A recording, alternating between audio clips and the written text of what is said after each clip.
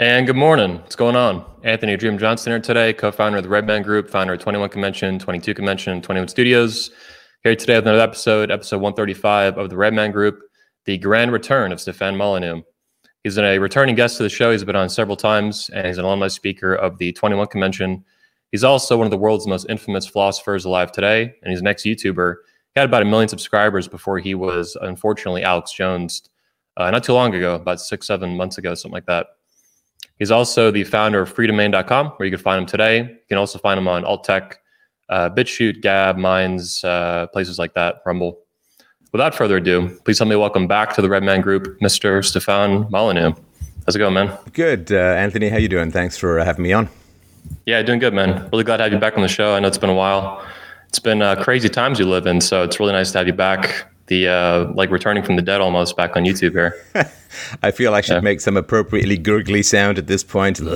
Back. Yeah. Back. But just because you're off particular platforms doesn't mean that you're dead. It just means that you're off the Titanic and onto the lifeboats, which get you to someplace better. So I know for people, and I had the same thing when other people I followed got deplatformed. It's like, poof, they've vanished, they've gone. And it's like, no, they're just one house over, just one website over. You can continue to. I had this analogy when I got kicked, and I was sort of saying, people were like, "Oh man, I love your stuff. I've been following you for 10." Wait, you're on a new website? Oh yeah, I can't follow you there, man. I mean, you can't type in one extra address. It's just not possible. So, but people are sort of making their way over, and I think as some of the hellacious stuff is coming out, particularly about Facebook and Twitter, with regards to particularly child sexual exploitation on those platforms, it's not too bad a thing to see that smoking moral crater in the rear view.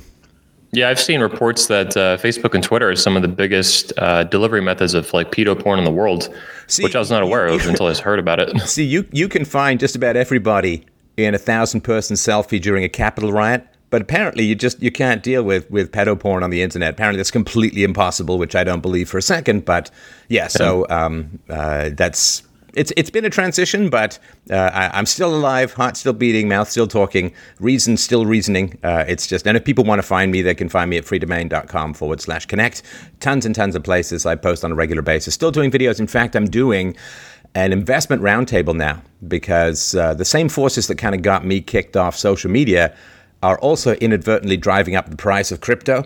So I've got a bunch of crypto experts. We meet a couple of times a week to discuss the market and what we think about various valuations and so on. So it's an interesting transition, and I'm a nimble guy. I'm like a mammal at the feet of the dinosaur, so I'm willing to dodge and dart and find a new home. Yeah. On this same issue, though, before moving off it, I wanted to ask you, what did it feel like to just get Alex Jones like that? I mean, you're on level with someone like Donald Trump and Alex Jones for getting just erased from mainstream internet anyway. I agree with what you're saying, though. It's like a Titanic, it's a sinking ship, and people are getting the lifeboats to other platforms. But to see that go down, like I have a huge channel too, obviously. We have almost 2,000 videos. You had probably like 3,000 or something. But I know if I lost my channel today, it'd be like my house burning down almost. It's over 10 years of work I've put into it, and you put even more, like 15. Yeah. What did that feel like to go through that?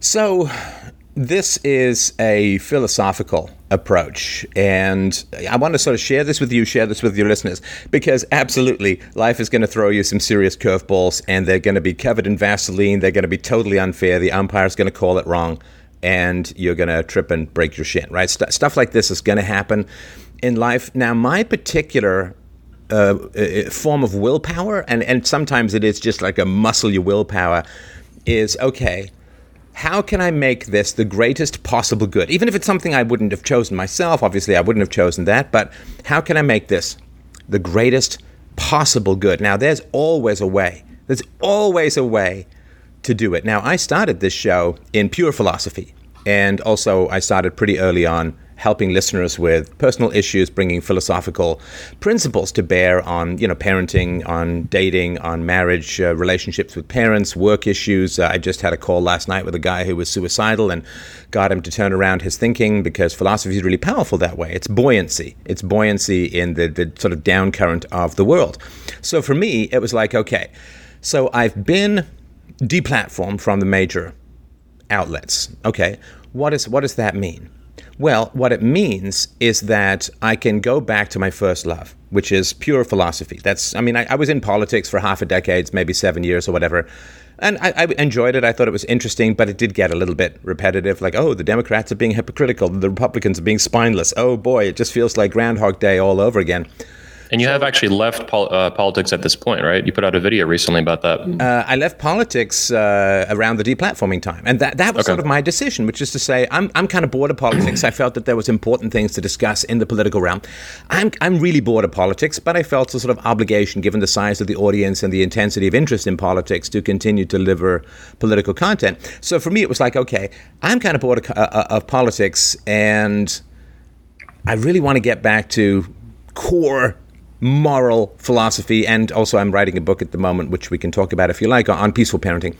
So nice. Yeah, I can really focus on all that stuff, and it's the kind of thing where what's the best possible choice that I can make in these circumstances to end up with the best possible outcome, the kind of land on your feet stuff. And I knew it was going to be tough for the audience because, of course, talking politics attracts a lot of people in this sort of highly charged political environment. But, I sort of put this out there to everyone, like really, really challenge yourself to say, okay, so this particular avenue has been blocked. What other avenues can I choose that is going to make the blocking of this avenue not such a bad thing, or perhaps even a good thing? Because it's a funny thing about life, Anthony. It's a really funny thing about life. I really have to fight my vanity. And my vanity, of course, is not based upon my amazing hairdo. My vanity is based upon the delusion that I know what's good or bad in life. I mean, it's a funny thing. Now, of course, something like cancer, yeah, that's bad, But all the people who win the lottery, of the people who win the lottery, like the vast majority of them end up completely destroyed in life. Like they get divorced, they end up. One guy was a cocaine addict. I think he was a Canadian. He won the lottery. He was a cocaine addict. Of course, he blew his money on coke, ended up in prison, and he's like, man, prison is a way better place for me to be than out there with lots of money. So it's really, really hard to know what's good or bad in life. It's like what they, I think it was a Chinese philosopher who was asked what he thought of the French Revolution. He was asked this quite recently, and he said, it's too soon to tell. It's only a couple of hundred years, we can't tell. Was the fall of Rome a good or a bad thing? Actually, it was a pretty good thing, because being a serf was better than being enslaved in the Roman army for 20 years. So it's really hard to say, okay, this thing I didn't want, this deplatforming is like. And I have to say, I don't have the omniscience to know whether this is a good or a bad thing yet. It's too soon to tell.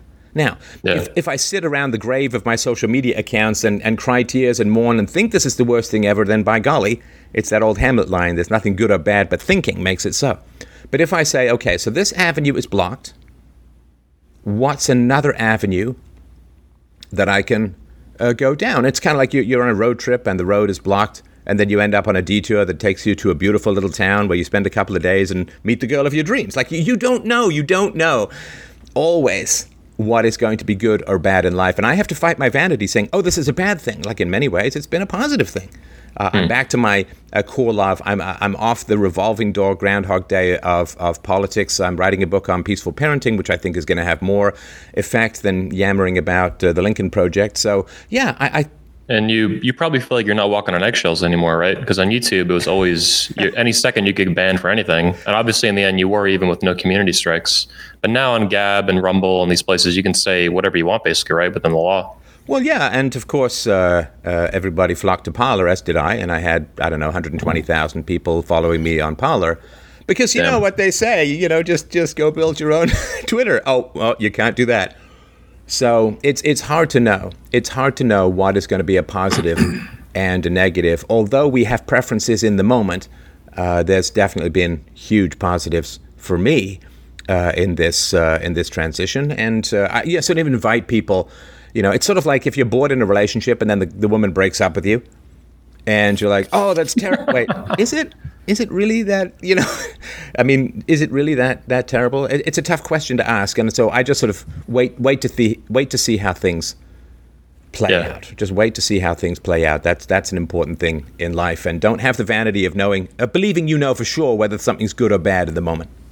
Yeah, it's kind of like the internet's rapidly changing to characterize your position. So if I'm doing it right, The internet's rapidly changing, and you're at the cutting edge, though, really, where it's going, I think. Bleeding edge, probably. But no, here's a funny thing, right? This is, I think you probably grew up somewhat like I did with a very argumentative and very intelligent group of friends. And I remember arguing, basically puberty hit, my voice dropped, my balls dropped, and my arguments started flowing.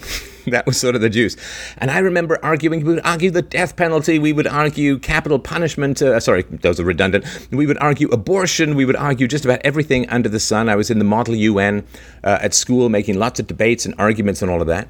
And here's the strange thing about social media, because the argument, the debate, is the oldest and most civilized form of human conflict, because we agree to submit our perspectives to reason and evidence, and to adopt the conclusions of reason and evidence as our beliefs. And it's a very civilized, and really it's the only civilized way of interacting. Now, can you imagine, like I'm sure you argued with a lot of people over the course of your life. It's kind of what we do on the internet, right? It's mostly I just get screamed at, but argue sometimes, Yeah, so there's an argument. Okay, so can you imagine having an argument about the death penalty or abortion or whatever with a friend of yours when you were a teenager? And you make a really good point. He doesn't have much of an answer.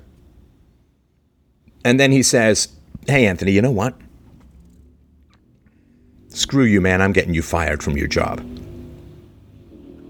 Can you imagine just how, like, what? What are you talking about? Getting me fired from my job for a debate? For an argument? For facts? For reason? For evidence?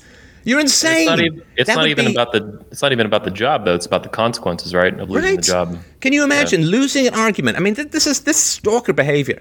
Can you imagine you ask some girl out when you're a teenager, right? You ask some girl out, she says no, and you're like, all right, man, I'm going to get your dad fired. Like, that is seriously bunny boiling stalker shite. And this idea that if you can't answer someone's arguments or you're upset at someone, that you're going to silence them, that you're going to get them fired, that you're going to destroy their source of income. Or can you imagine if you wanted to ask a girl out as a teenager, or any time for that matter, and she didn't go out with you, and then you said, oh, well, I'm just gonna start a rumor now that you have herpes. I mean, that would be so evil, so deranged, so psycho-stalkery, and yet we've come to accept this in our public discourse as a whole. We've come to accept, like this woman who was on the Star Wars show, right? She posted some stuff and, comparing the dehumanization of the Jews to some of the dehumanization of conservatives, right? Yeah, it's a strong point. Is it totally invalid? You could make a case that there's some validity behind it. And of course, that's just the cover story. Nazi analogies after they've called Trump Hitler for the last 4 years and shocked about Nazi analogies seems a bit specious at the moment. But that's it. So people disagreed with her. They didn't like what she said. They didn't like that she wouldn't put pronouns in her bio. So they're going to try and destroy her life and get her fired. They got her fired, right? And all of that. I mean, that's stalker stuff. You don't agree with me. You won't go out with me. You don't agree with my perspective. So I am going to try and destroy your life. That is, I mean, when I was growing up, and I'm sure that was the case, I know you're younger than me, but when I was growing up, that kind of behavior would be in the tiny sliver minority of true psychopathic or sociopathic behavior.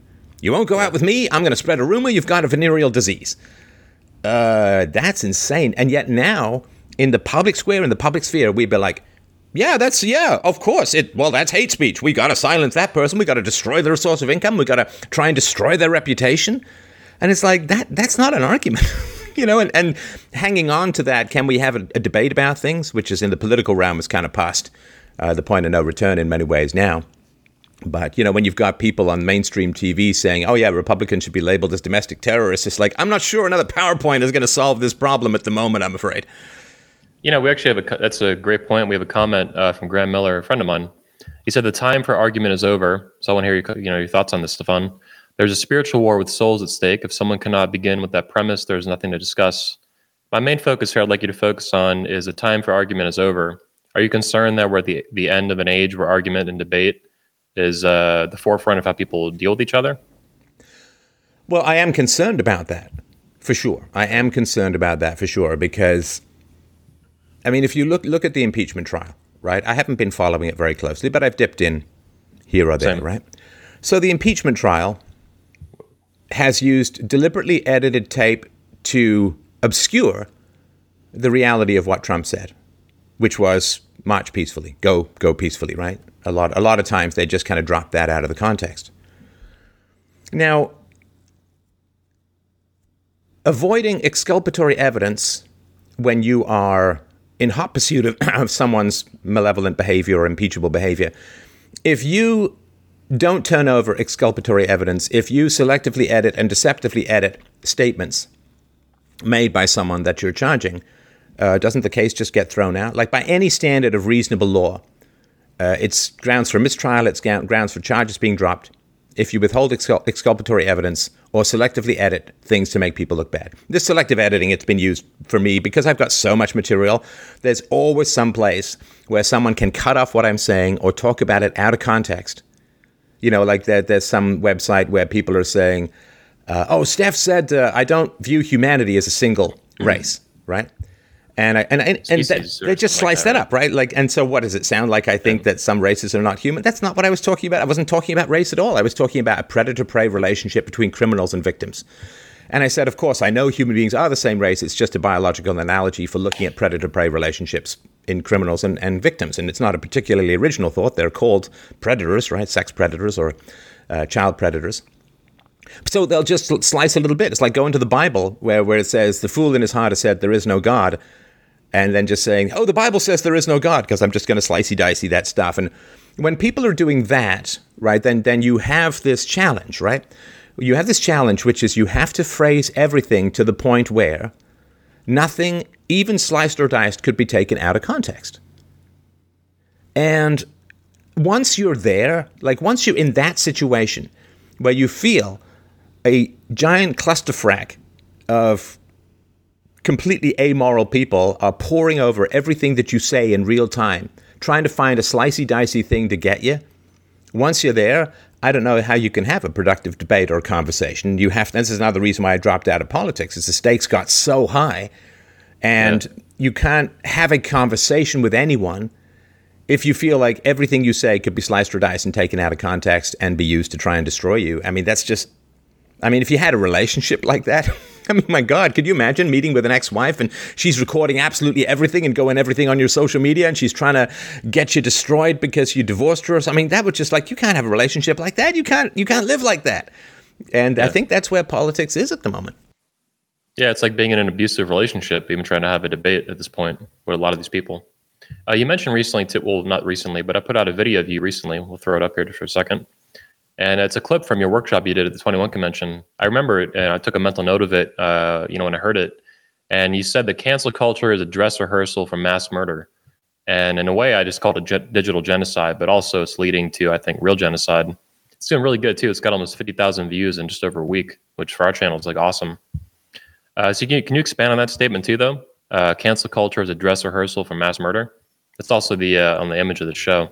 Yeah, I mean, it is historically, this has been the case. You know, there's 7 stages of escalation of particularly statist violence. And the first thing, of course, is that you associate language with criminality, right? This is in the hate speech. And I know hate speech is not a thing in the US, but it's a thing in most other places where you say, okay, this particular argument, this particular perspective is the same as a criminal behavior. And that, of course, is very dangerous.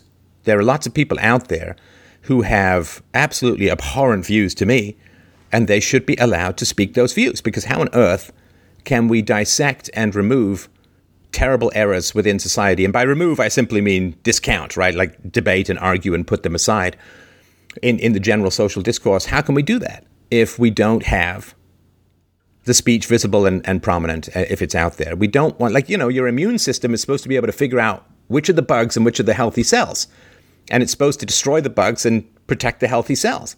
But if your immune system can't find the bugs and can't fight them, well, that's AIDS or something like that, where you end up being taken over by every bad bug because you don't have it. So to me, criminalizing speech is absolutely reprehensible, and it is a confession of intellectual impotence, because you should be able to argue against bad ideas pretty easily. And the worse the ideas, the more, you say, offensive or negative the ideas, the easier they should be to argue against. And so when you silence people as a whole, when you criminalize speech as a whole, and the criminalization, it's interesting, right? Because certainly in America, because there is free speech in the Constitution, right? So because there's no such thing as hate speech in America, the left in particular has focused on the deplatforming issue because they can't silence people legally, so they have to silence them through threats and boycotts and ostracism and outrageous exaggerations and mischaracterizations and so on. And it's designed to say that some people are so malevolent in their language, right? And that's kind of a female perspective, if that makes sense, because, men tend to fight with fists and women tend to fight with words. And so for men, the worst thing that you can happen is kind of lose a physical fight, but you'll often shake hands afterwards because we're used to competing with each other and then shaking hands afterwards. But for women, what they generally tend to do, since they don't fight as much physically, they tend to go for reputation, they tend to fight with language and that kind of stuff. And so I think as women have gained more prominence in society, which I think is a great thing, one of the things that's happened that's a negative thing because of the power of the state is that speech has become viewed as criminal in some ways, or people should be destroyed for certain words, certain ideas, certain arguments, even if they're fact-based, even if they're science-based, doesn't really matter. You can see this with COVID all the time. So what happens is, if you silence people as a whole, it's a big question. Well, what do they do? What do they do when they're deplatformed? What do they do? Which is why I put out a call, like, don't radicalize based on deplatforming, because that's kind of the trap, right? People get deplatformed, they radicalize, and then the state moves in, right? So when you silence people as a whole, that you can't even hear this person's speech, you can't even hear this, you're silenced, then you've erased that person. Now, what happens if that person keeps talking? Well, you already have the principle that that person cannot be heard in society. What happens if that person keeps talking? Well, then you have to start escalating to threats. And what happens is you threaten venues, you call in bomb threats, you try and get riotous mobs to attack the venue. This has happened to me in various places, of course, when I go to give speeches. And so then you deplatform people from their physical presence, you deplatform them digitally, and then a lot of people get radicalized. And they say, no, screw you, I'm not going to get silenced. And then what happens? You know what happens? It's escalation, it's escalation, it's escalation. And so if you silence people, but they keep talking, you're going to continue to escalate. And the end result of that is straight up murder. Now, what are they really trying? Is it really about censoring speech, or is it about censoring or killing off how people think? Because it seems like censoring speech is a method to do something else. You said killing off. I didn't quite catch that. Sorry, you said killing off what? Is the censorship of speech, like of you, most notoriously, but many other people as well, and in ways we don't even see sometimes, algorithm manipulation, all this crap. It's almost like the censorship of speech is not really about the speech, it's about the ideas. They want to kill off and they want to control how people think. Is that your view? By controlling the speech? It's certainly a big topic. So if you have something like criminal speech, I mean, this is the big hypocrisy of the entire system, and I hope everyone's got their helmets on, because if you haven't heard this, it's going to blow your mind, right? So this is the incredibly giant hypocrisy that is going on in the world, in the West, as we speak. My speech has liberated people. My speech has got people out of bad relationships. My speech has got people into great relationships. My speech has got people to stop circumcising their baby boys. My speech has got people to stop hitting their children. My speech has contributed to a massive reduction in violence in society. Got hundreds of thousands of families, could even be millions by now, after 15 years, who are not hitting their children, who are not brutalizing their children with unnecessary and destructive surgery. So my speech has added to the peace of this world and the nonviolence of this world. Now, when I was growing up, Marxists were everywhere. It's even more the case now.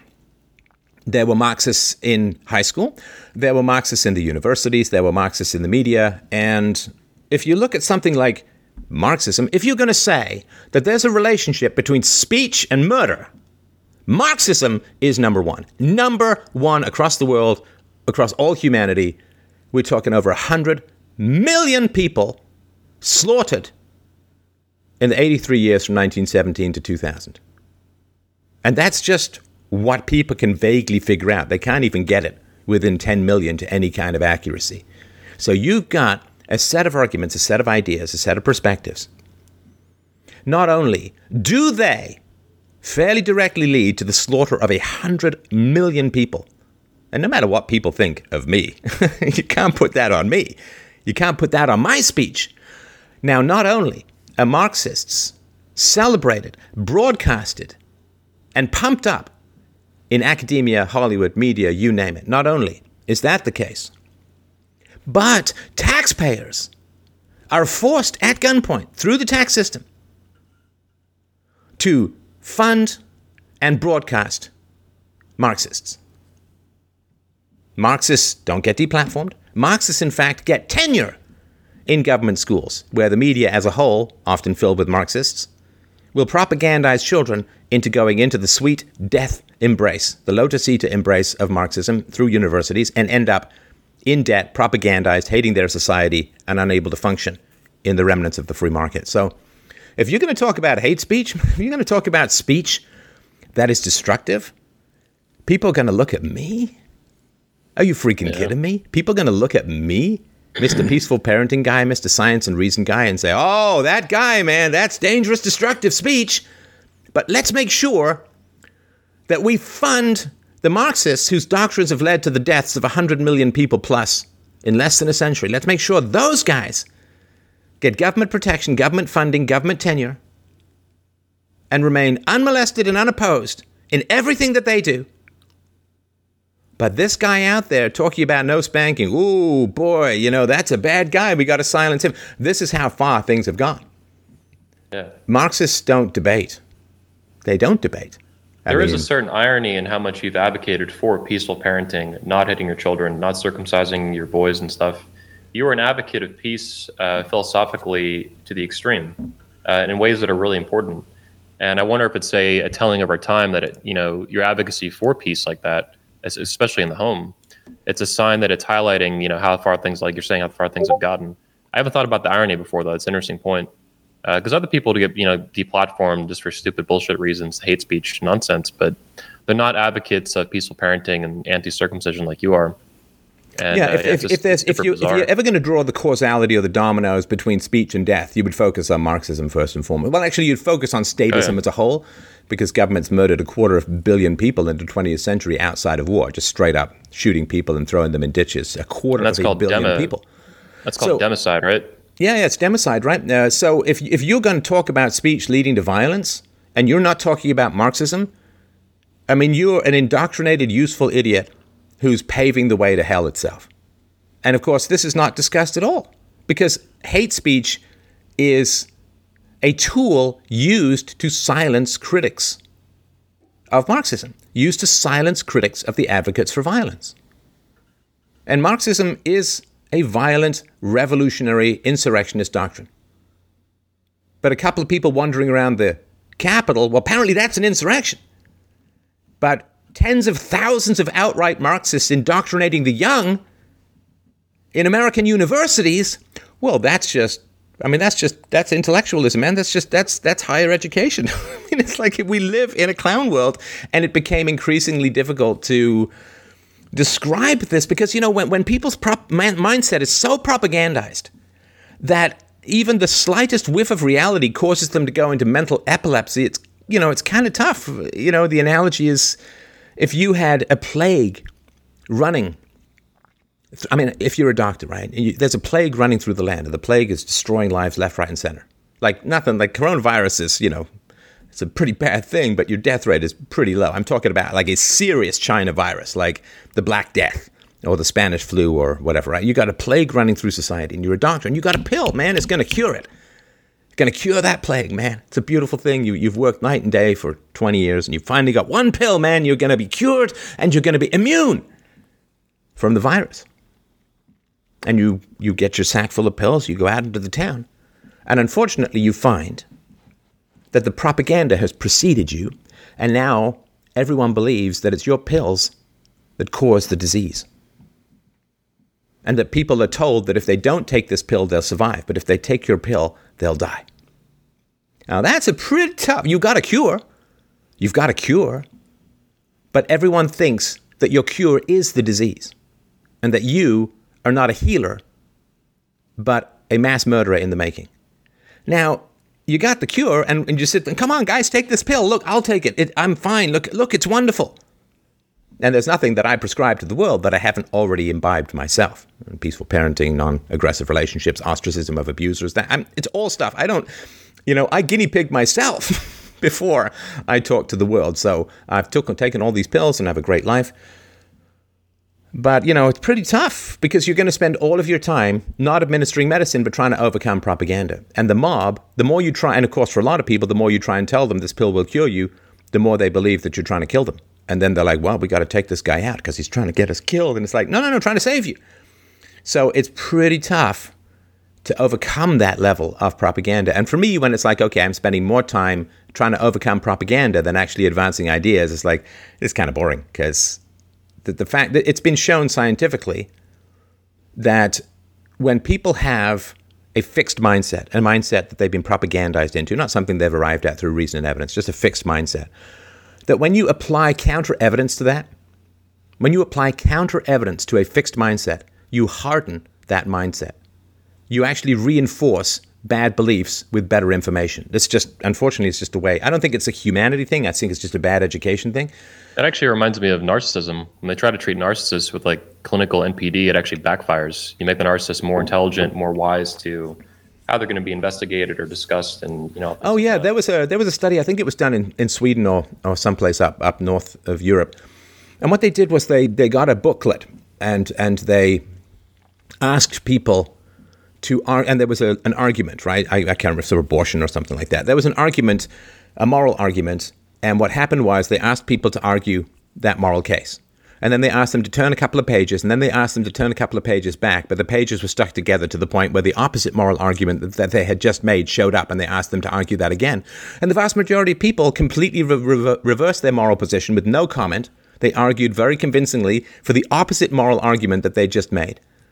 And they had no knowledge of it even afterwards. They're just in the moment. Like, can I just win this case in the moment with no larger integrity or perspective of any kind? And, when you're trying to construct a rational world and the only materials you have is water, you can't build anything. And until people try to get some sort of integrity or at least recognize that contradictions are not a good thing, it's really tough to build any kind of future in a societal sense. In your personal life, in your personal relations, you can do wonders. But as far as society goes, people are shapeless. They're formless. You can't make an igloo out of fog. And eventually, if things get so bad in society, it will interfere with your personal life. Obviously, genocide, gulag, shit like that. You can self-improve all day long, get wealthy, but if you end up in a gulag, if me and you were gulag bunkmates, what does it really matter? I think we're still a ways from that, and you just got to keep your eyes on, like there's this old Gary Larson cartoon, The Far Side. I also remember this. There's two cavemen outside a cave, right? And there's this big giant glacier, right? And one caveman, they're just like 10 feet from the cave, right? And one caveman turns to the other and says, "Say, Thag, is that wall of ice closer today?" Because we were down to 10,000 people in the last ice age for all of humanity. We were like this close to winking out of existence completely. So you got to keep an eye on that glacier, man. And know when to hit the road. When it was Alex Jones screaming about it in 2009, it seemed a ways off. But in 2021, it seems not so far. Still, months or years out. Who knows, right? It could happen 6 months from now. It could happen 6 years. It could happen 10 years. But when it happens fast, right? When it catches you by surprise. Some people flee. We actually had a question here from Graham again. I thought maybe you want to hit this. He said, Stefan, at what point is it more wise to abandon ship and expatriate from the country instead of remaining and fighting? Well, I think the key is when you can't win, right? That's pretty. It's almost a tautology. Like, when should you stop fighting? When you can't win. But that's kind of important, right? When you can't win. And I think when you can't win is when you can't change people anymore face to face. Right? Online is one thing, but face to face, your brother, your cousin, your father-in-law, like when you can't change anyone's minds face to face, with all of your direct eye contact and handshake and facts and data and all. Like when you can't change online, it's always kind of loosey-goosey. But when you can't change anyone's mind face to face, I think that's a pretty solid indicator that you can't win anymore. Well put. I wanted to move off of cancel culture and politics here. I know we're getting pretty deep into it. There's more to discuss here. I want to talk about philosophy. You mentioned you're writing a book on moral philosophy, yeah? Before we get into that, though, I wanted to actually discuss, I want to get to that, but I want to discuss epistemology. So this is the branch of philosophy, the theory of knowledge, how we know things, in my understanding. What is your take on epistemology, and how does it differ from someone like, say, Ayn Rand, for example, with objectivism? Now, epistemology is, it's an unfortunate polysyllabic mouthful of a sentence. It's just, how do you know what's true? How do you know what's true? So it's a very interesting thing, and I did this sometimes in debates when I'd be online. It's a very powerful thing to do, right? Because cancel culture, and I know we're off the topic, but just to mention it and sort of bridge the two, cancel culture says, I know what is true, I know what is right, I know what is virtuous to the point where I'm willing to destroy people's lives who disagree with me. Well, that's a lot of knowledge, And so when people are into this kind of stuff, or you get into these ferocious debates online or these attack sessions or whatever it is, right? You can go a long way. You can do a lot of good. Just ask people, oh, how do you know what is true? Like, that's an amazing moment. How do you know what is true? What is your definition of truth? What is truth? Because everybody wants to jump over. Like, they want to go straight into politics or maybe ethics, and they want to jump over the two most important things in philosophy. Metaphysics is what is real. Epistemology, what is true. Those are the two. And I did a 17-part introduction to philosophy way back in 2007 or 2008. I kind of laid out the whole case for this. I've been studying this for a long time. You got to ask people what is true. If you don't know what is real, you can't know what is true. If you don't know what is true, you certainly can't know what is good. So we also live in an age where we live in a post-truth age, right? I think Scott Adams puts it that way. But it's not a post-truth age. That's the problem. It's not. Okay. It's not a post-truth age. It's a post-methodology of truth age, because people claim things are true all the time. People call me a white supremacist. They think it's a true statement. It's completely false. So they make truth claim statements all the time. We've just lost the methodology of actually thinking about how things can be true or false. So you ask people, what is real? How do you know what is real versus what is not real? It's a big question. It's a big question. How do you know? To take a sort of silly example, but it's pretty common in rational philosophy. How do you know that your dreams at night are the unreal and your waking life is the real? How do you know? It's a pretty important question, wouldn't you say? How do you know the real from the unreal? And if you know the real, then you're on your way to knowing what is true. Because if you know things are real, objective, rational, they exist, then you can start to say things that are true. So truth is the relationships between concepts in the mind and what they describe in the real world. That's truth. So if we have a definition of animals called, cold-blooded, no hair, give birth to eggs, we've got reptiles or something like that, right? If we've got a category, they live in water and land, we got amphibians. If we've got they grow hair, give birth to live young, and warm-blooded, we got mammals. And so if we say, is a wolf a mammal? Okay, that's a question. Is it a true statement to say that a wolf is a mammal? Well, you study the wolf. Oh, it's got hair. Oh, it's warm-blooded. Oh, it gives birth to live young. Okay, that's a mammal. So we've got an objective set of characteristics out there in the real world that exist independent of our consciousness, right? Wolves were around longer than we are. And so wolves pre-exist humanity, therefore they're not contingent upon humanity perceiving them. Some things are contingent upon humanity perceiving them, but they don't exist outside the mind. Like morals don't exist outside the mind. The scientific method doesn't exist outside the mind. Numbers as a concept don't exist outside of physical instances. They don't exist outside the mind. Doesn't mean they're subjective or relative or anything like that. So once you know... In objectivism, they call them relational entities. So they're considered real, like you're saying, objective, but they exist only in relation to a human being, like you're saying. Right, ideas, right. Numbers, things so like that. if you look at a bunch of trees and shrubs, bushes all clustered together, you can say, oh, that's a forest, right? Okay, the trees exist. The space between them, the air or whatever, that exists. The roots exist, the leaves exist, all of that exists, objective, independent of our mind. In other words, if all humanity was gone, if we all just got yeeted out of existence tomorrow, would the trees still exist? Well, of course they would. Now, the concept forest, that's a collective entity. That's a collective concept, right? Now, forest as a concept is what we use to describe this gathering of trees and bushes and shrubs or whatever. Now, the concept forest does not exist in the world. But that doesn't mean that the concept is purely subjective, because it claims to describe the relationships of real things in the world. You know, if you go to an atom, nowhere is inscribed proton, electron. Like, these things aren't written down. These are concepts that we have to describe atoms. But that doesn't mean that it's purely subjective. That doesn't mean that an oxygen atom is somehow magically exactly the same as a carbon atom. Just because the concept oxygen doesn't exist in the world, the concept carbon doesn't exist in the world. But it doesn't mean that it's subjective. And the idea that things don't exist in the world, therefore everything is subjective, well, that's radical subjectivism, and it's actually a form of mental illness. It is directly a form of insanity, because if you tried to live that consistently, you'd be locked up, or in fact, you'd be dead, right? Because if everything's subjective, why don't you just walk off a building and decide the air can hold you up? Just because the concept gravity doesn't exist in the real world, it doesn't mean that mass doesn't attract mass. In fact, we only have the concept gravity because mass does attract mass. So this all sounds very abstract, but it's really, really important. You've got to know what is real. And then when you make statements about what is real, they're either accurate or they're inaccurate.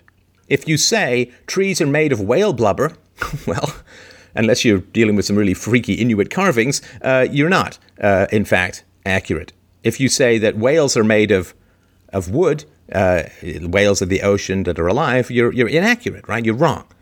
So once you know what is real, then you're going to create concepts to describe what is real in the world. Now, if those concepts are accurate, then it's a true statement. If they're inaccurate, it's a false statement. Now, once you know something is true, then you at least begin to gain the virtue called honesty.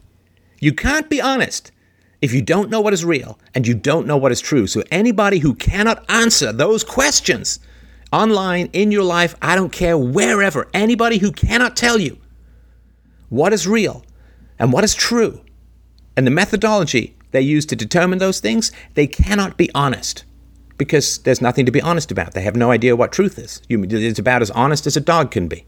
Right, kind of an insult to dogs. In your view of philosophy, there's a direct connection between epistemology and morality.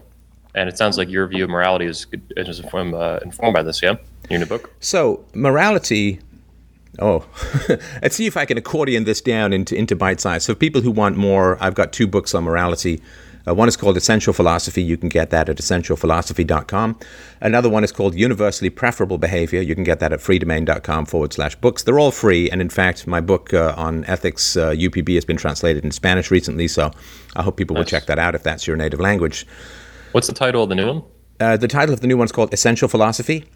Oh, that's the new one. Okay. And it deals with the simulation hypothesis. It deals with the question of free will. And it is a very rapidly compressed version of my argument for morality, and it also includes a bunch of Socratic dialogues of people debating these things so that you can get the pros and cons of these things. So if truth is a value, now if truth is not a value, you don't ever want to debate with someone who says truth is not a value. Like if they don't know what's real and they don't know or don't care what is true, well, a debate is the pursuit of truth. And it's sort of like if you're hitchhiking to Albuquerque, then you want to get into a car with someone who's heading to Albuquerque, right? You don't want to hitchhike with someone who's going the opposite way. And so if your goal is Albuquerque, only accompany people who are going to Albuquerque, or at least through Albuquerque, right? So if a debate, the purpose of debate is to find some kind of truth. So if people don't know what's real and they don't know what's true, you can't debate with them. It's a useless exercise. It's a useless exercise. In fact, it's an insult. It's an insult to debate with people who don't know what is true. So in a debate, truth has got to be the goal. And people have to know what's real. They have to know what's true. These are sort of bare minimum things. They also have to commit. I think Ayn Rand had a saying. It was reason only works on the reasonable. And people are completely irrational, completely unreasonable. Reason has no effect on them. They have no interest in it. I think this is what you're saying. Yeah, and it often has a negative effect on them, and it provokes anger. Yeah. It provokes anger and rage because you're pointing out that they're not deploying what makes us human. My God, what is it that makes us human? Why are you calling me rather than my goldfish, right? What is it that makes us human? It's our capacity to abstract. That's what makes us human. That is the one defining characteristic, that we see things in the world and we can abstract universal principles And the real life examples of that then are people just screaming in the streets, the triggering, the people that, like when Trump won his the presidency back in 2016, 2017, people screaming literally in the streets and in the ether, right? Well, so that all comes from philosophy, though. This isn't just random people getting upset. It's the way they think and what they believe about the world, right? Well, they've been emotionally brutalized and terrorized into thinking it's the end of the world because a nationalist gets elected. And this comes all out of this World War II thing. World War II was perceived to come out of nationalism, and therefore any nationalism is bad, and it's all a complete misreading of World War II. But, I mean, that's probably a topic for another time. But this idea that something feels bad, therefore it's morally wrong, is not the most elevated human conception, right? This literally is at the realm of bad dog, right? You ever have a dog, right? It's the tone that matters, right? Bad dog, the dog gets upset, right? And I'm not saying, don't do that with your dogs. You want to be peaceful doggering as well as peaceful parenting. But that's how you train animals, is when they do something you don't like, you provide a negative stimuli. That's at the level of a circus bear in Russia. That's at the level of a tiger occasionally not biting off either Siegfried or Roy's head. I think one of them died recently. But so something feels bad, therefore it is bad, it is wrong, is at the level of pre-consciousness, at least pre-human consciousness. So the idea, Trump got elected, that means it's automatically bad, and therefore Trump is morally wrong for making me feel bad. I mean, that is, you can't debate with that. And people, unfortunately, have just been programmed into, well, if it feels bad, it is bad. And that's a kind of moral hedonism that it's the same level as some guy being 400 pounds because he just likes to eat pasta and candy, right? I mean, well, exercise feels bad sometimes, so I'm never going to exercise. I mean, we would recognize that as pure hedonism, or somebody who's like, well, I don't really like going to the dentist, so I'm just not going to go to the dentist. We'd say, that's not a wise thing. Well, no, going to the dentist feels bad. It's like, but we don't just exist to avoid feeling bad all the time. I mean, that's just at the level of being, it's almost an insult to animals, because animals can't do better than that. And so this idea that, oh, wow, something feels bad. Can you imagine? I mean, a friend of mine got his knee crunched some years ago in a judo competition, and the rehab was brutal.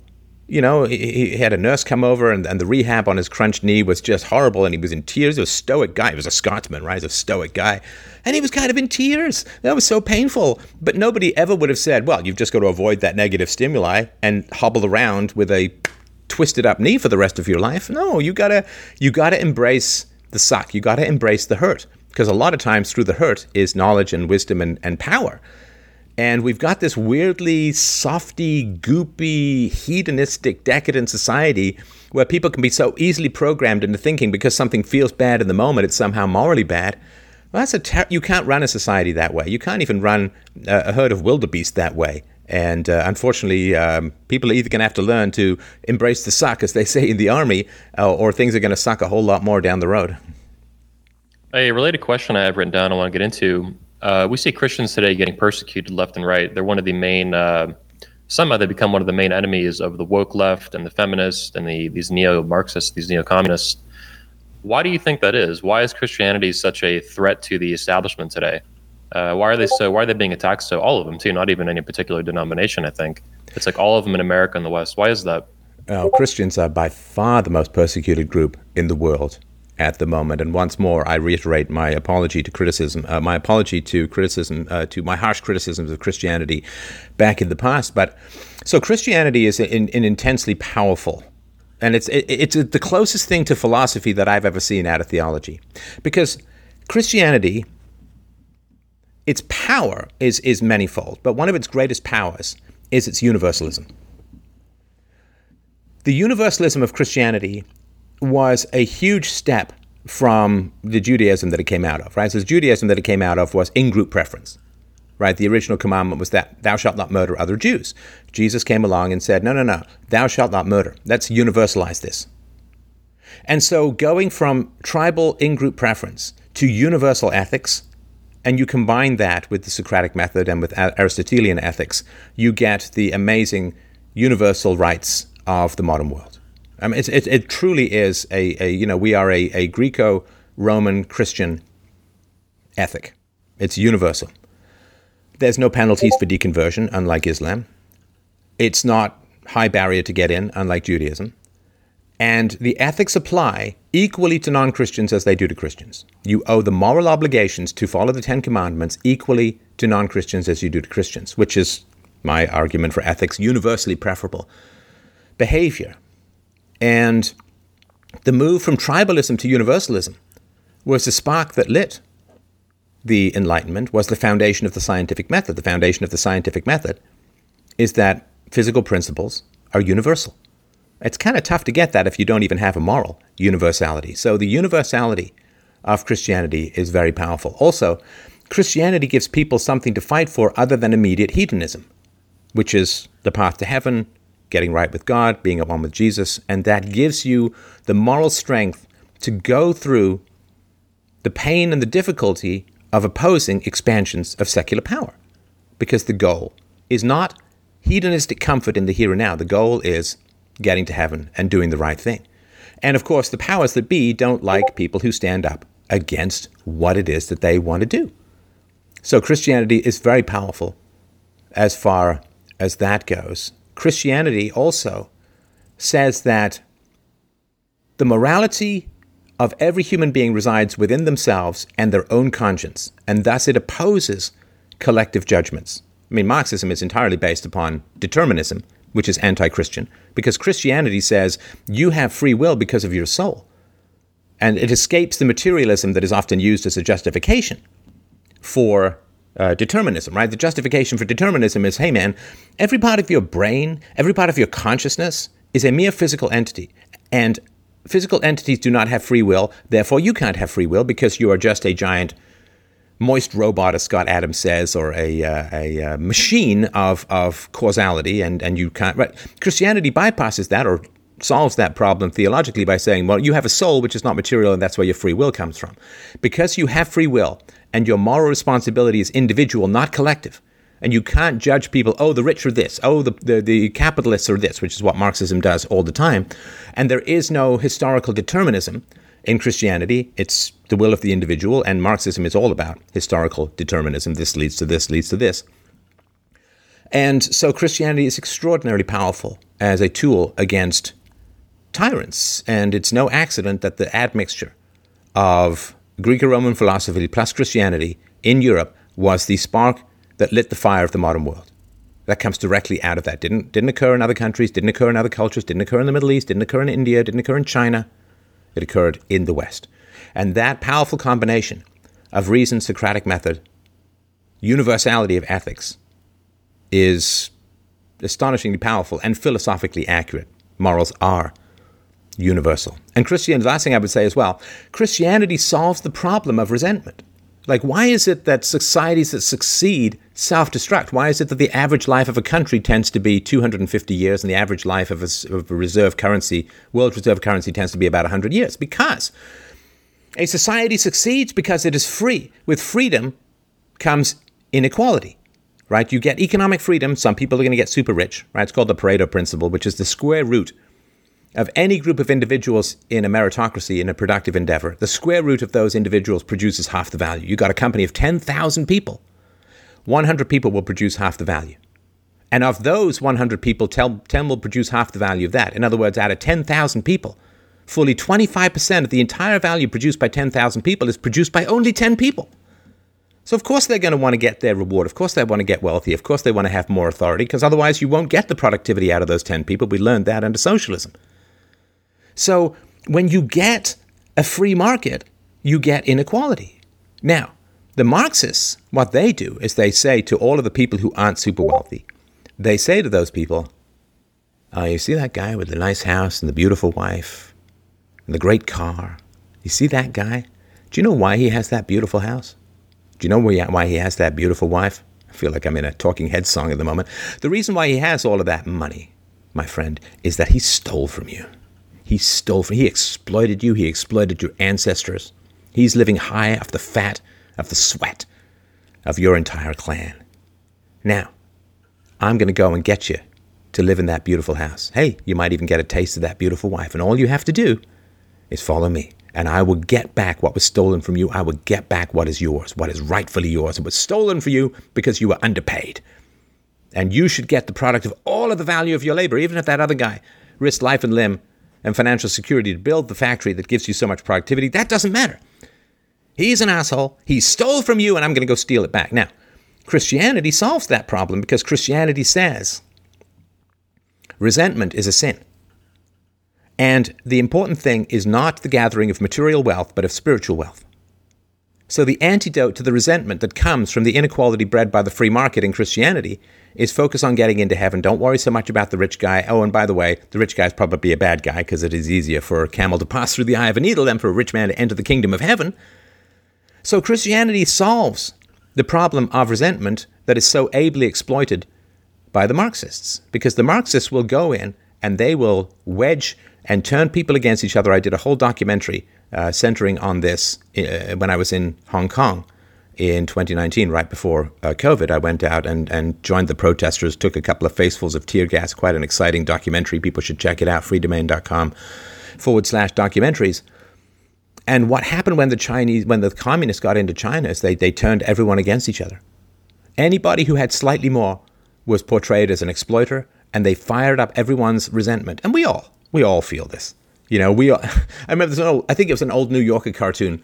Two guys sitting in a bar, and one guy turns to the other, and he says, "How's your life going?" And the other guy says, "You know, it's not bad, but I'm still not Sting." Right? Because, you know, when I was growing up, Sting was like the guy, right? He was like a good looking, and he was slender, great singer, great musician, talented, rich, famous, you know, and it was like, so, you know, everybody looks at that and says, "Oh, man, I want to get me some of that. I want to get me some of that." And what was it? This is really off memory. The movie Taxi Driver, there's a bunch of people with a shard of a bathtub, and they're saying, "Oh, this is when Errol Flynn had more chicks in the bath. You can see the level go up." And all they're doing is holding a little shard of some Hollywood orgy that they can't ever participate in. People get kind of mad. And how do you deal with that? How do you deal with one answer is looking at the bell curve of IQ. Another answer is the Christian answer. The worst answer of all is the Marxist answer, because that will shred you from top to toe. Before moving off of Christianity, obviously Jesus is more than a heroic figure to Christians. They worship him, right? It's part of the Holy Trinity, in my understanding. But do you think there's an element as well of Christians viewing Jesus heroically like that, dying for their sins and things like that? Because when I think about the way they, you know, the hatred against Christians today, that comes to mind. He's a heroic figure. He's like the ultimate heroic figure in their entire worldview, right? Is there something there? Well, I mean, if he's the Son of God, you kind of should worship him, right? I mean, that's the domino that would come down from that belief system. And if he was the perfect moral being, then, you know, the bracelets that Christians wear, what would Jesus do? Exactly. I mean, that is a powerful shorthand for the right thing to do. That's a powerful shorthand for the right thing to do. And for the leftists, you know, what is the right thing to do? Well, it's to scour for offense and try to destroy. Well, that's not a very good moral rule to have, because they're so short-sighted. They think somehow this is not going to be turned against them. Of course it is. Yeah. I mean, the communists are very clear. Liberals are the first to get the bullet. Just like in the Soviet Union, right? When the hardcore believers, the Leninists or whatever, they were the first to go once the Stalinists took over, right? Oh, yeah. I mean, because if you're willing to betray the last system, you're going to be willing to betray this system. So people don't understand. I mean, the people who are really signing their own death warrants are the middle left. The hard left, you know, they're going to fight like tooth and nail, right? And they'll go down blazing. But you know, the sort of soft left, the middle left, they're creating a system that is going to gulag them faster than just about anyone else. Damn. Now, before moving entirely off of, I don't want to leave this area yet of discussion Christianity. Now, a lot of Christians obviously have faith. They believe their beliefs are based on the absence of evidence. This is cornerstone of my understanding of how they understand the world and how they practice their religion. So in your view, what is the relationship between reason and faith? And obviously, too, there's millions of highly intelligent Christians. They have PhDs. They're smarter than me and you in many cases, right? So what is the relationship there between reason and faith in epistemology and in your view of philosophy? It's a great question, and I'm going to answer it differently than I would have answered it a couple of years ago, because you got to keep growing, right? Otherwise, there's no point, right? So the choice that I thought was more valid when I was younger was the choice between faith and reason. So faith is not just belief without evidence. So, for instance, I don't have any evidence that there's not a teacup floating around Jupiter. Or, whatever, a diamond floating around Jupiter. I don't have any evidence that there is or isn't. But I could accept that there could be, right? So faith tends to be belief not in the absence of evidence, but in the presence of counter-evidence, right? So one of the arguments is God all-powerful and all-knowing? Well, if he's all-knowing, he can't change the future. If he's all-powerful, he can change the future, but if he can change the future, he can't be all-knowing because he's got to know the future, right? So if he knows the future, he can't change it. So he can't be both all-powerful and all-knowing. These are logical problems that is sort of atheism 101, right? Okay. Now, so to have faith is to say it's a divine mystery. It goes against reason and evidence. I'm going to believe it anyway. Now, in the past, I looked at the metaphysics and the epistemology and said, well, that's not philosophical. That's not valid, right? Okay. And you can certainly make that case. It's a good case to make. But what I thought, Anthony, when I was younger, I thought, the choice is between reason and faith. No, that's not actually the choice in the real world as it has played out. And that was my naivete. And it also is the fundamental problem of a younger man and a younger woman is to mistake the world for yourself. And to say, hey, man, if I'm offered reason, fantastic. I'm sure that's going to be everyone. I'm sure everyone's going to love reason just like I do, And, reason is going to be, I don't know, like Kate Upton in her prime. Just about everybody's going to want to get with that, so to speak, right? But that's not the way things played out. The choice is not between reason and faith. The choice is between faith and cult. Because faith comes with responsibility. Faith comes with the restraint of our animal nature. Faith comes with the anti-Nietzsche spears of avoiding the mere mammalian will to power that characterizes the modern world. Faith means tell the truth. Thou shalt not bear false witness. Faith means thou shalt not steal. Faith means thou shalt not murder. You remove faith, you don't get reason. You get cults, where people get indoctrinated and run as rampaging mobs across the landscape trying to destroy anybody their masters point at. It turns human beings into a form of feral, half brain-dead attack hyenas. So I'm thought, hey, let's push back against faith because that way we'll open the gateway to sweet, sweet reason. It's like, nope, we open the gateway to the hell of cult behavior. And if you look at modern liberalism, it is a cult. It is a total cult. It indoctrinates people. It punishes them for any kind of deviance. It rewards them for compliance. It trains them as you would train a rabid puppy. It is a brutal cult. So here's my it's one hell of a quote, man. Yeah, my take on faith, the Christian faith in particular. My take on the Christian faith is that it does not survive the philosophical tests of metaphysics and epistemology, but the faith has people land on universal ethics, which is what we need. So it's the question of, if you have a doctor, would you rather the doctor give you the right prescription with the wrong methodology, or would you rather the doctor give you the wrong prescription with the right methodology? Well, I just want the right medicine. I really don't care how the doctor comes about getting it. I just want the medicine that's going to cure me.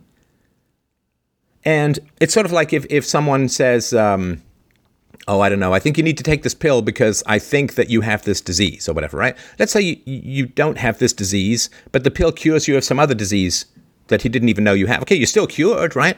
So the Christian faith has you land on universal ethics. It has you land on the ethics my argument for ethics says rape, theft, assault, and murder. Those are the bad things. Double plus ungood. Rape, theft, assault, and murder can never be universally preferable behavior.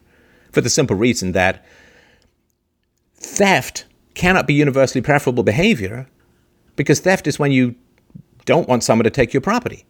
But if theft is universally preferable behavior, everybody must want to steal and be stolen from at the same time. But if you want to be stolen from, it's not theft anymore. Like, if you take something from your garage and you put it out on your front lawn saying, take me, and someone takes it, they didn't steal from you because you want them to take your property. It's not theft. You can't call the cops and say, hey, this guy stole something from me that I offered up for free and said, take me, right? And the cop would just laugh at you, right?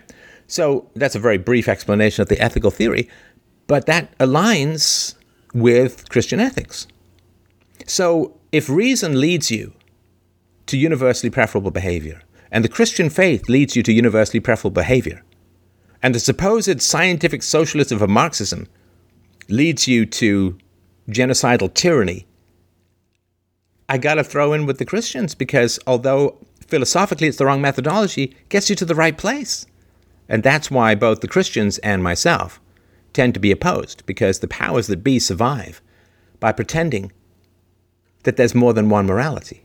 And we see this all the time. You know, if you are a black group or Hispanic group, you're allowed to have entire organizations that promote your racial self-interest, right? But if you're a white person and you try and start that group, you're a Nazi. Like, we see these kinds of double standards all the time.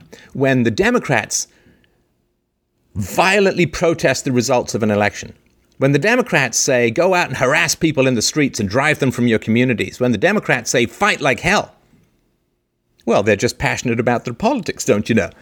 When Trump says, fight for your country, protest peacefully, well, suddenly he's going to be impeached for inciting an insurrection, right? I mean, it's so boring to come up with this, point out these things all the time.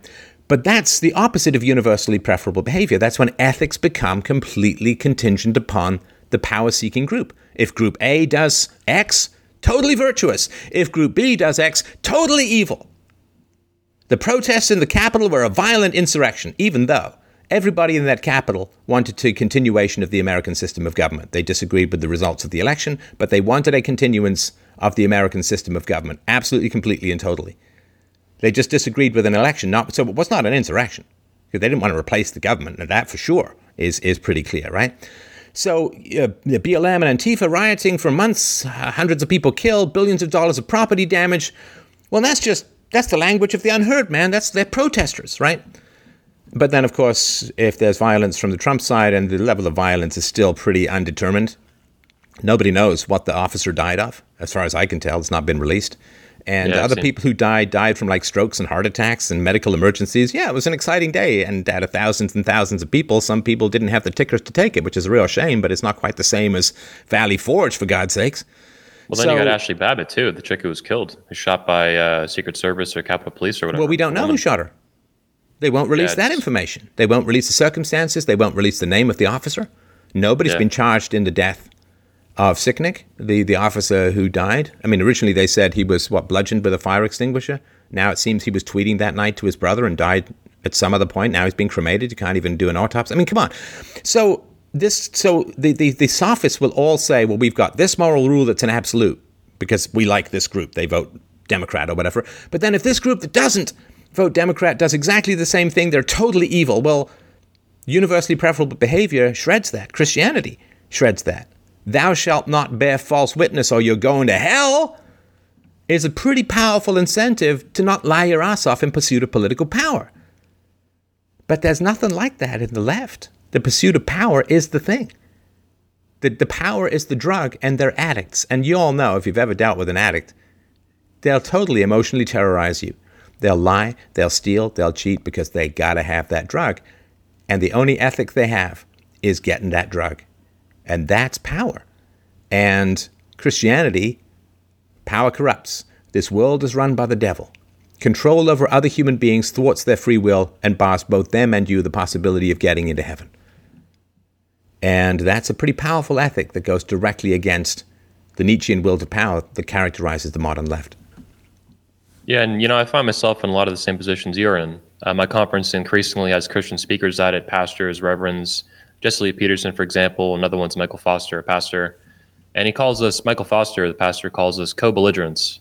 Because in the end of the day, if we go to the gulags, we're going together, right? The left's not going to care. They're not going to care if I'm an objectivist and he is a Christian Baptist or Protestant or whatever. They're not going to care. That you oppose, that me and you and him, we all oppose the woke and the communism and crap. They're not going to give a shit, right? They'll just bullet in the head if they can, get the first opportunity anyway. So we're co-belligerents, and I feel very much like you about Christianity. I grew up a Christian myself. I was Catholic, but I left that and became an objectivist over 10 years ago at this point. But yeah, we're all co-belligerents, right, against the enemies of civilization. Well, it's kind of like if you're facing an army, you don't care who was drafted and who volunteered on the other side, right? I mean, So yeah, no, without a doubt, our lot is in with the Christians, and there's a lot more of them than there are of us. And here's the other thing too, right? Here's the other thing too. So I criticized Christianity very strongly when I was younger, and unjustly, to be fair, and again with the apology. But you know what happened? Christian groups never attacked me. Never. In fact, I've been invited to speak at Christian conferences and gone and happily made the case for various Christian principles. So the love your enemy stuff, it's there, it's real, it's incredibly powerful. It's incredibly powerful. Now, the groups that have attacked me, I honestly can't think of a single Christian group that has attacked me, even though I've attacked Christianity. Now, I'm a humble enough guy that moves me to my core, that the people I've attacked returned with love and invitation. The people I did not attack, and in some cases even defended, attacked like crazy. I mean, I'm an empiricist, man. I go with the facts. I go where the facts lead me, and that's powerful stuff for me. And that's irrefutable evidence of some pretty beautiful behavior. Yeah. And that comes out of the Christian commandment, and it's deeply moving to me, man. It's deeply moving to me. Yeah, it's certainly a lot better than the treatment we get from the feminists and the woke and the communists and stuff. Yeah. Question, what's been your experience with advocating for peaceful parenting with regard to Christians? How do they respond? There's some debate on this, obviously, I've seen with what do these Christians say? Spare the rod, spoil the child. Right. There's different ways they can try to rationalize non-peaceful parenting. So what's been your experience? It's been very positive. In fact, I would say that the Christians have responded the most positively of the groups that I've talked to about peaceful parenting. Libertarians, not quite so much, and so on, right? So I think one of the reasons for that is, well, Jesus said, of course, whatever you do to the least among you, so do you also do to me. And the idea of spanking Jesus would be anathema, and rightly so. And I'm sorry for the vaguely comedic image, but that's how ridiculous it would be for a Christian. And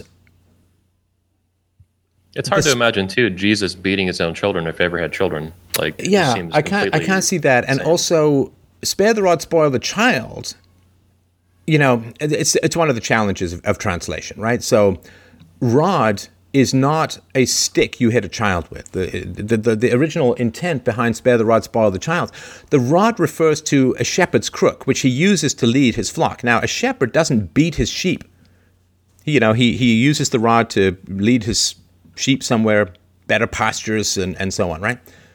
And so spare the rod, spoil the child is if you do not provide moral instruction to your children, they will turn to seed. And we indubitably know that this is the case because modern government schools are indoctrinating kids and terrifying them with creepy sexual stuff and so on, right? I mean, some of the child sex ed in Ontario was designed by a guy who was, absolutely appalling with regards to his relations to children, to put it mildly. So, yeah, of course, if you don't teach your children to be moral, they will grow up without the protuberance, consciousness, and moral reasoning that characterizes us as fundamentally human. So, spare the rod, spoil the child is, if you don't give your children moral instruction, they will grow up to be amoral power seekers because we're still 99% mammal and 1% human. So it's pretty easy for the mammal part to overcome the human part, right? So when you make that case, and when you say, are forced conversions valid? Well, no. Force in the infliction of an idea inflicts only fear. It doesn't implant the idea. It's like beating someone with a tree and trying to turn them into a forest. You got to plant it, right? You got to plant it and grow it. And so from my standpoint, and, the circumcision stuff too, like why on earth would God create a foreskin if you were just supposed to saw it off when the baby was a couple of hours old, producing lifelong trauma? So that is the powerful argument. Though, right? Sorry, go ahead. Most Christians don't practice circumcision. Only in America is it really normal. I think like in South America, for example, they don't do circumcision, the Christians. Right, is that, right. Accurate? But there's still a lot who do, and I think it is an affront to being made in God's image, right? So I think that it's been... In your view, is male circumcision evil? Oh, absolutely. Without a doubt. It's totally evil. It's totally evil. Now, this doesn't mean that everyone who partakes of it is irredeemably evil because there's a lot of propaganda and all of this. And sometimes it's even done against the choice of the parents. I've sort of heard this, like the child is just delivered that way. But morally, it's a complete violation of the non-aggression principle. It is, hacking off a third of the penis of a newborn baby boy. It is absolutely and completely and totally immoral. Do you believe it's a violation of the oath doctors take? The Hippocratic Oath? Do no harm. The foreskin, not only does it not do harm, the foreskin is pretty necessary for a life of sensual pleasure. It's pretty easy to clean, and you couldn't imagine cutting off a woman's breasts because she might get breast cancer down the road. And even the whole, foreskin and cancer and all that kind of stuff is way overblown and all of that. So, without a doubt, it is an absolute brutal assault on the most vulnerable aspect of the male body. And it is done without choice. It is often done without knowledge, informed knowledge of the parents, and it is a great evil that, of course, in the future, we look back at things like they used to hamstring, hobble slaves, right? They cut the Achilles tendon of a slave who kept running away so that he couldn't run. Shit. And we'd look at that and we'd say, oh my God, that was absolutely inhuman. It's a violation to cut a healthy part of the body for the sake of dominance and control. Well, come on. And the idea that aren't there Hollywood celebrities out there who use skin creams and facial creams made from the foreskin of circumcised boys? I mean, whoa. that is just straight up satanic. You couldn't imagine body parts of babies being used to fluff up the beauty vanity of rich celebrities. You couldn't imagine a more satanic transfer of value. I don't know if that's true, but I wouldn't be surprised, to be honest. I mean, Peter Wood, Hollywood, it's all a bunch of insane crazies. Before moving off epistemology, we're going to have to wrap up soon, but I did want to ask you one more thing about epistemology. So I know you disagree with the statement that we live in a post-truth age, but we do live in an age of fake news and all kinds of garbage like that. For example, even in the self-improvement industry and the fitness industry and the manosphere for dating coaching, all this stuff, frauds are very prevalent. That's been the case for decades, and that's probably going to be the case for a long, long time, right? But my question to you is, how can people who study, the men watching the show, the men who study epistemology, if they take an interest in it after the show, how can epistemology help them navigate the world and their own personal lives? Self-improvement, understanding fake news, how to spot it, propaganda, even just with trying to improve yourself, people selling bullshit courses and stuff. How does epistemology help an individual? Well, you already used the word bullshit, so I'm going to take that as full permission to continue with the language. Yeah, so philosophy is skepticism. Like that old house show, like Everybody Lies. Yeah, I mean, whenever I see a claim, I just think, it's bullshit. No, maybe it's not, and so on. So you see anything on the internet, you see news. I mean, you and I's conversation, I make claims, I make arguments. Just assume that I'm not telling the truth, that I'm, programmed or have some nefarious interest at heart or whatever. Somebody calls you on the phone and says, hey, man, I got a killer stock for you to invest in, this shitcoin is going to the moon. It's like, bullshit, right? I mean, just be skeptical and have a very high barrier. Think of the number of people you've met over the course of your life. For people like you and I, it's in the tens of thousands, right? And think of the number of close friends that you have. So the vast majority of people, in a sense, don't make the cut. And it's not because they're bad people. It just might be personal compatibilities or geographical location or age or whatever it is, time of life.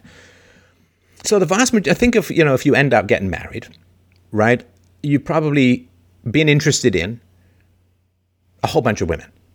Right. And of the hundreds of women you've been interested in and maybe the couple of dozen that you've dated or whatever, however it's played out for you, one person makes that cut. One person makes that cut. So 99% of everything is crap, right? Except this show, which is all gold, baby. Actually, be skeptical about that too, right? But no, I mean, this is also the Pareto principle, right? Which is most of the music that people produce, even the stuff that's on the radio, it's pretty bad. Right? And it's not going to last the test of the time. It's not going to be Hey Jude or Bohemian Rhapsody or anything like that. So if you see something, well, first of all, if you see something that's too good to be true, it is, right? But whenever somebody comes to you with something, especially if they're new, if they've built up credibility with you over time, I've been doing this for 15 years, I think I got a pretty good reputation. I think I've worked pretty hard to earn it. So it doesn't mean believe everything I say. It's just mean you gotta let your guard down after a while, right? Like if your wife says, I had a dream about an elephant last night, you don't say, lies. At least I hope you don't, right? You've built a genuine relationship with your audience and your fans. I mean, I think if you see people take risks and stick their neck out to tell the truth and take the punishment like a man, so to speak, okay, yeah, hopefully that gets some credibility. I can't control that in the audience. I can control what I do, but not what people do with what I do.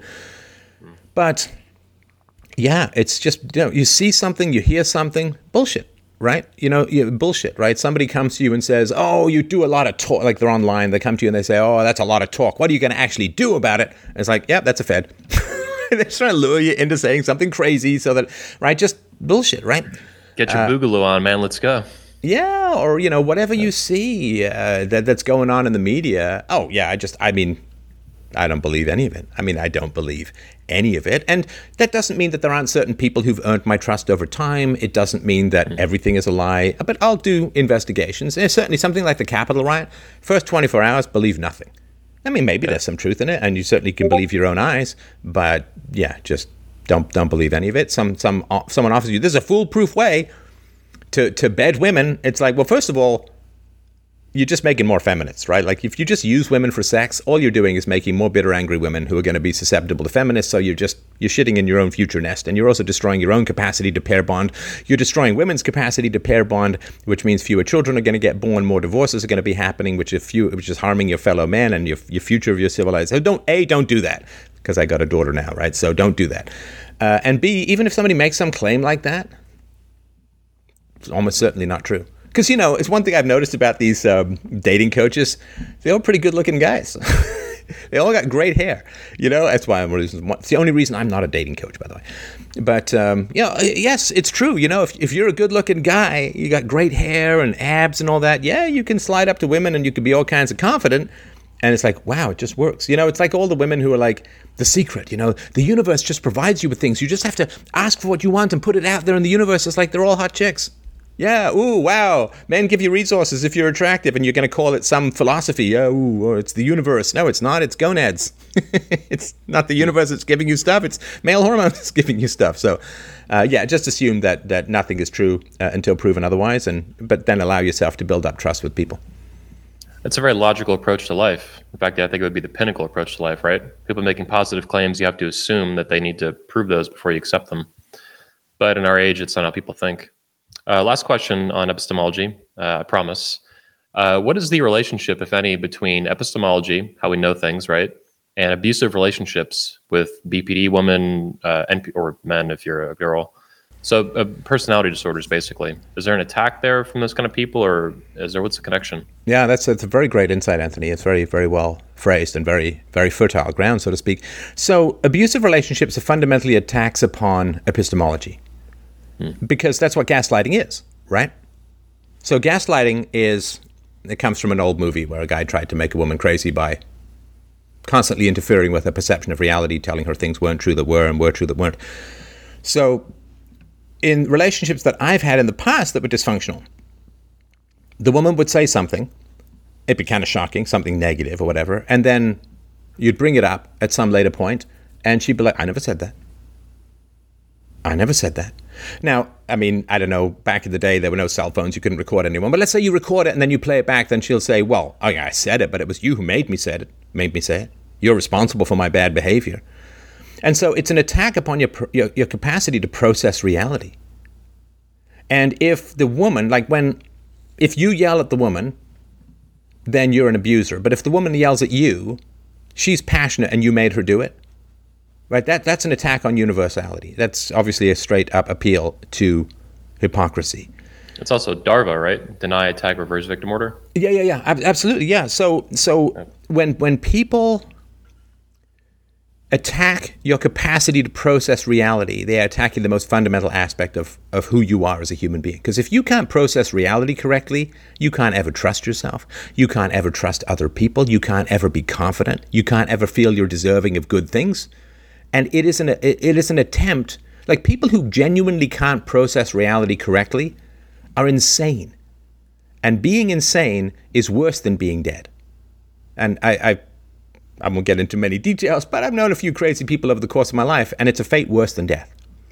So people who attack your epistemology, they attack your capacity to process reality accurately, are trying to push you into a kind of living hell where you're so turned upside down, you trust yourself so little that you're easy to control, manipulate, and exploit.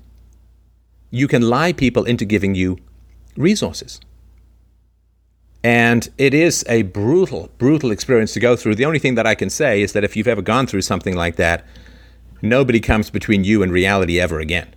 Like if you learn from it, you get this, it's like the illness that almost kills you and then you're bulletproof to that illness. And so if you've had people really try and shred your epistemology, and my focus on metaphysics and epistemology comes out of dysfunction. I grew up with an insane mom who was actually institutionalized, who was consistently attacking my sense of reality. This all scar tissue. Like it's not, oh, he's such a great philosopher. It's like, okay, I think I'm pretty good.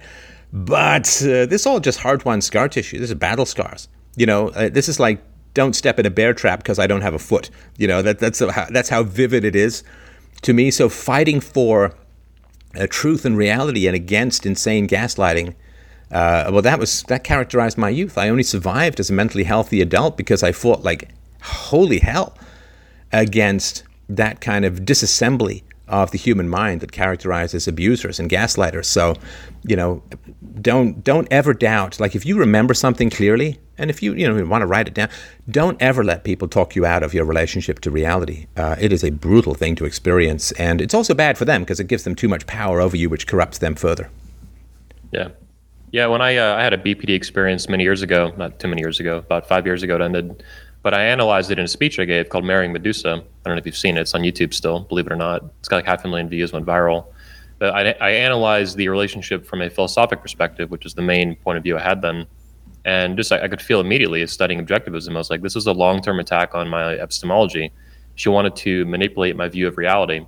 I think a lot of guys in the manosphere who come out of those relationships feel much the same way, but they can't articulate it like you did. Well, you'll also get it from your single mom. Like you'll get it from a mom who's divorced, in that she will attempt to layer her own resentments against your father onto both him and you and your relationship to him.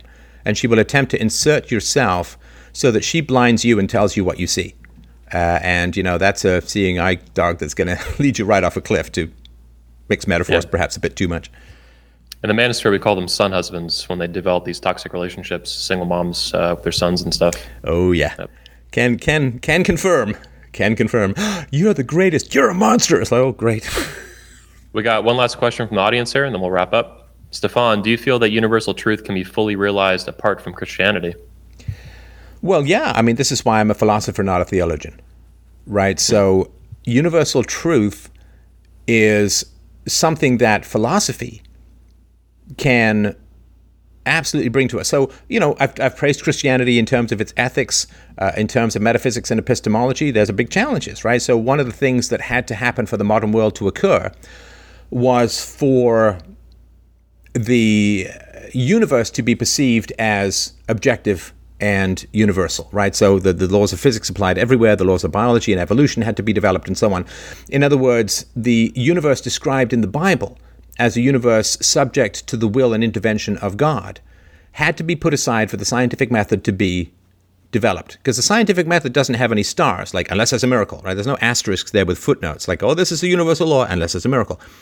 So, in a sense, God had to be removed from the physical universe and his intervention into the physical universe for modern science and therefore the modern world to be developed. And so philosophy, because it works, rational philosophy works well with defining what is real, defining what is true, defining what is good, it ends up very similar to Christian ethics, but it doesn't have that, fairly major hiccup of the Dark Ages when Christianity was in its ascendancy and there was a fair amount of hostility to science. Now, it's not as great, and I did a whole show with Tom Woods about this some time ago. The hostility to science that's portrayed through atheists was not as strong as it is portrayed, and there was a lot of support for sciences, but moving the Earth from the center of the universe to orbiting the sun, moving the sun from the center of the universe to orbiting the galaxy, and now there is no center of the universe whatsoever. These were particular challenges to a fairly literal interpretation of the cosmology of the Bible, and it did delay the development of science quite a bit. So, yes, I think that universal truth is the province of philosophy. Ethics has to a large degree been the province of religion, and in the West, Christianity. And I, fear dislodging it from Christianity, because then you just get the aforementioned hyena jackal cults that just roam around the countryside taking down anybody with a couple of grains of truth in their bag. Yeah, it's almost like, America and the West can't survive without Christianity. I've thought a lot. I'm an objectivist to the bone, similar, I think, to you. You're not an objectivist, I know, but I feel like I'm pretty much objectivist in my metaphysics and epistemology. There's a parting of the ways with regards to politics and ethics, because Ayn Rand was a minarchist, and my argument for ethics is different from Ayn Rand's, and I think supports the voluntarism that I propose as the solution to social issues. So, but yeah, I mean, as far as the basics of truth and reality goes, there wouldn't be a dime's worth of difference between me and an objectivist. But can America survive in Canada and the West without Christianity? It seems like the answer for the time being and for a long time is going to be no. Well, I mean, this is the old question. Do you push forward? Do you circle back? Right? This is a big question in society. Do you push forward? Do you circle back? Is there a reasonable situation by which we can bring tens of millions of people who are agnostic or atheist back into Christianity? I don't know that there's a particular path that way. Do we push on to philosophy? Well, that's certainly been my goal, and all of that. And we certainly can't survive without truth. And you were, for advocating philosophy, you were digitally murdered in public on the internet, I would say.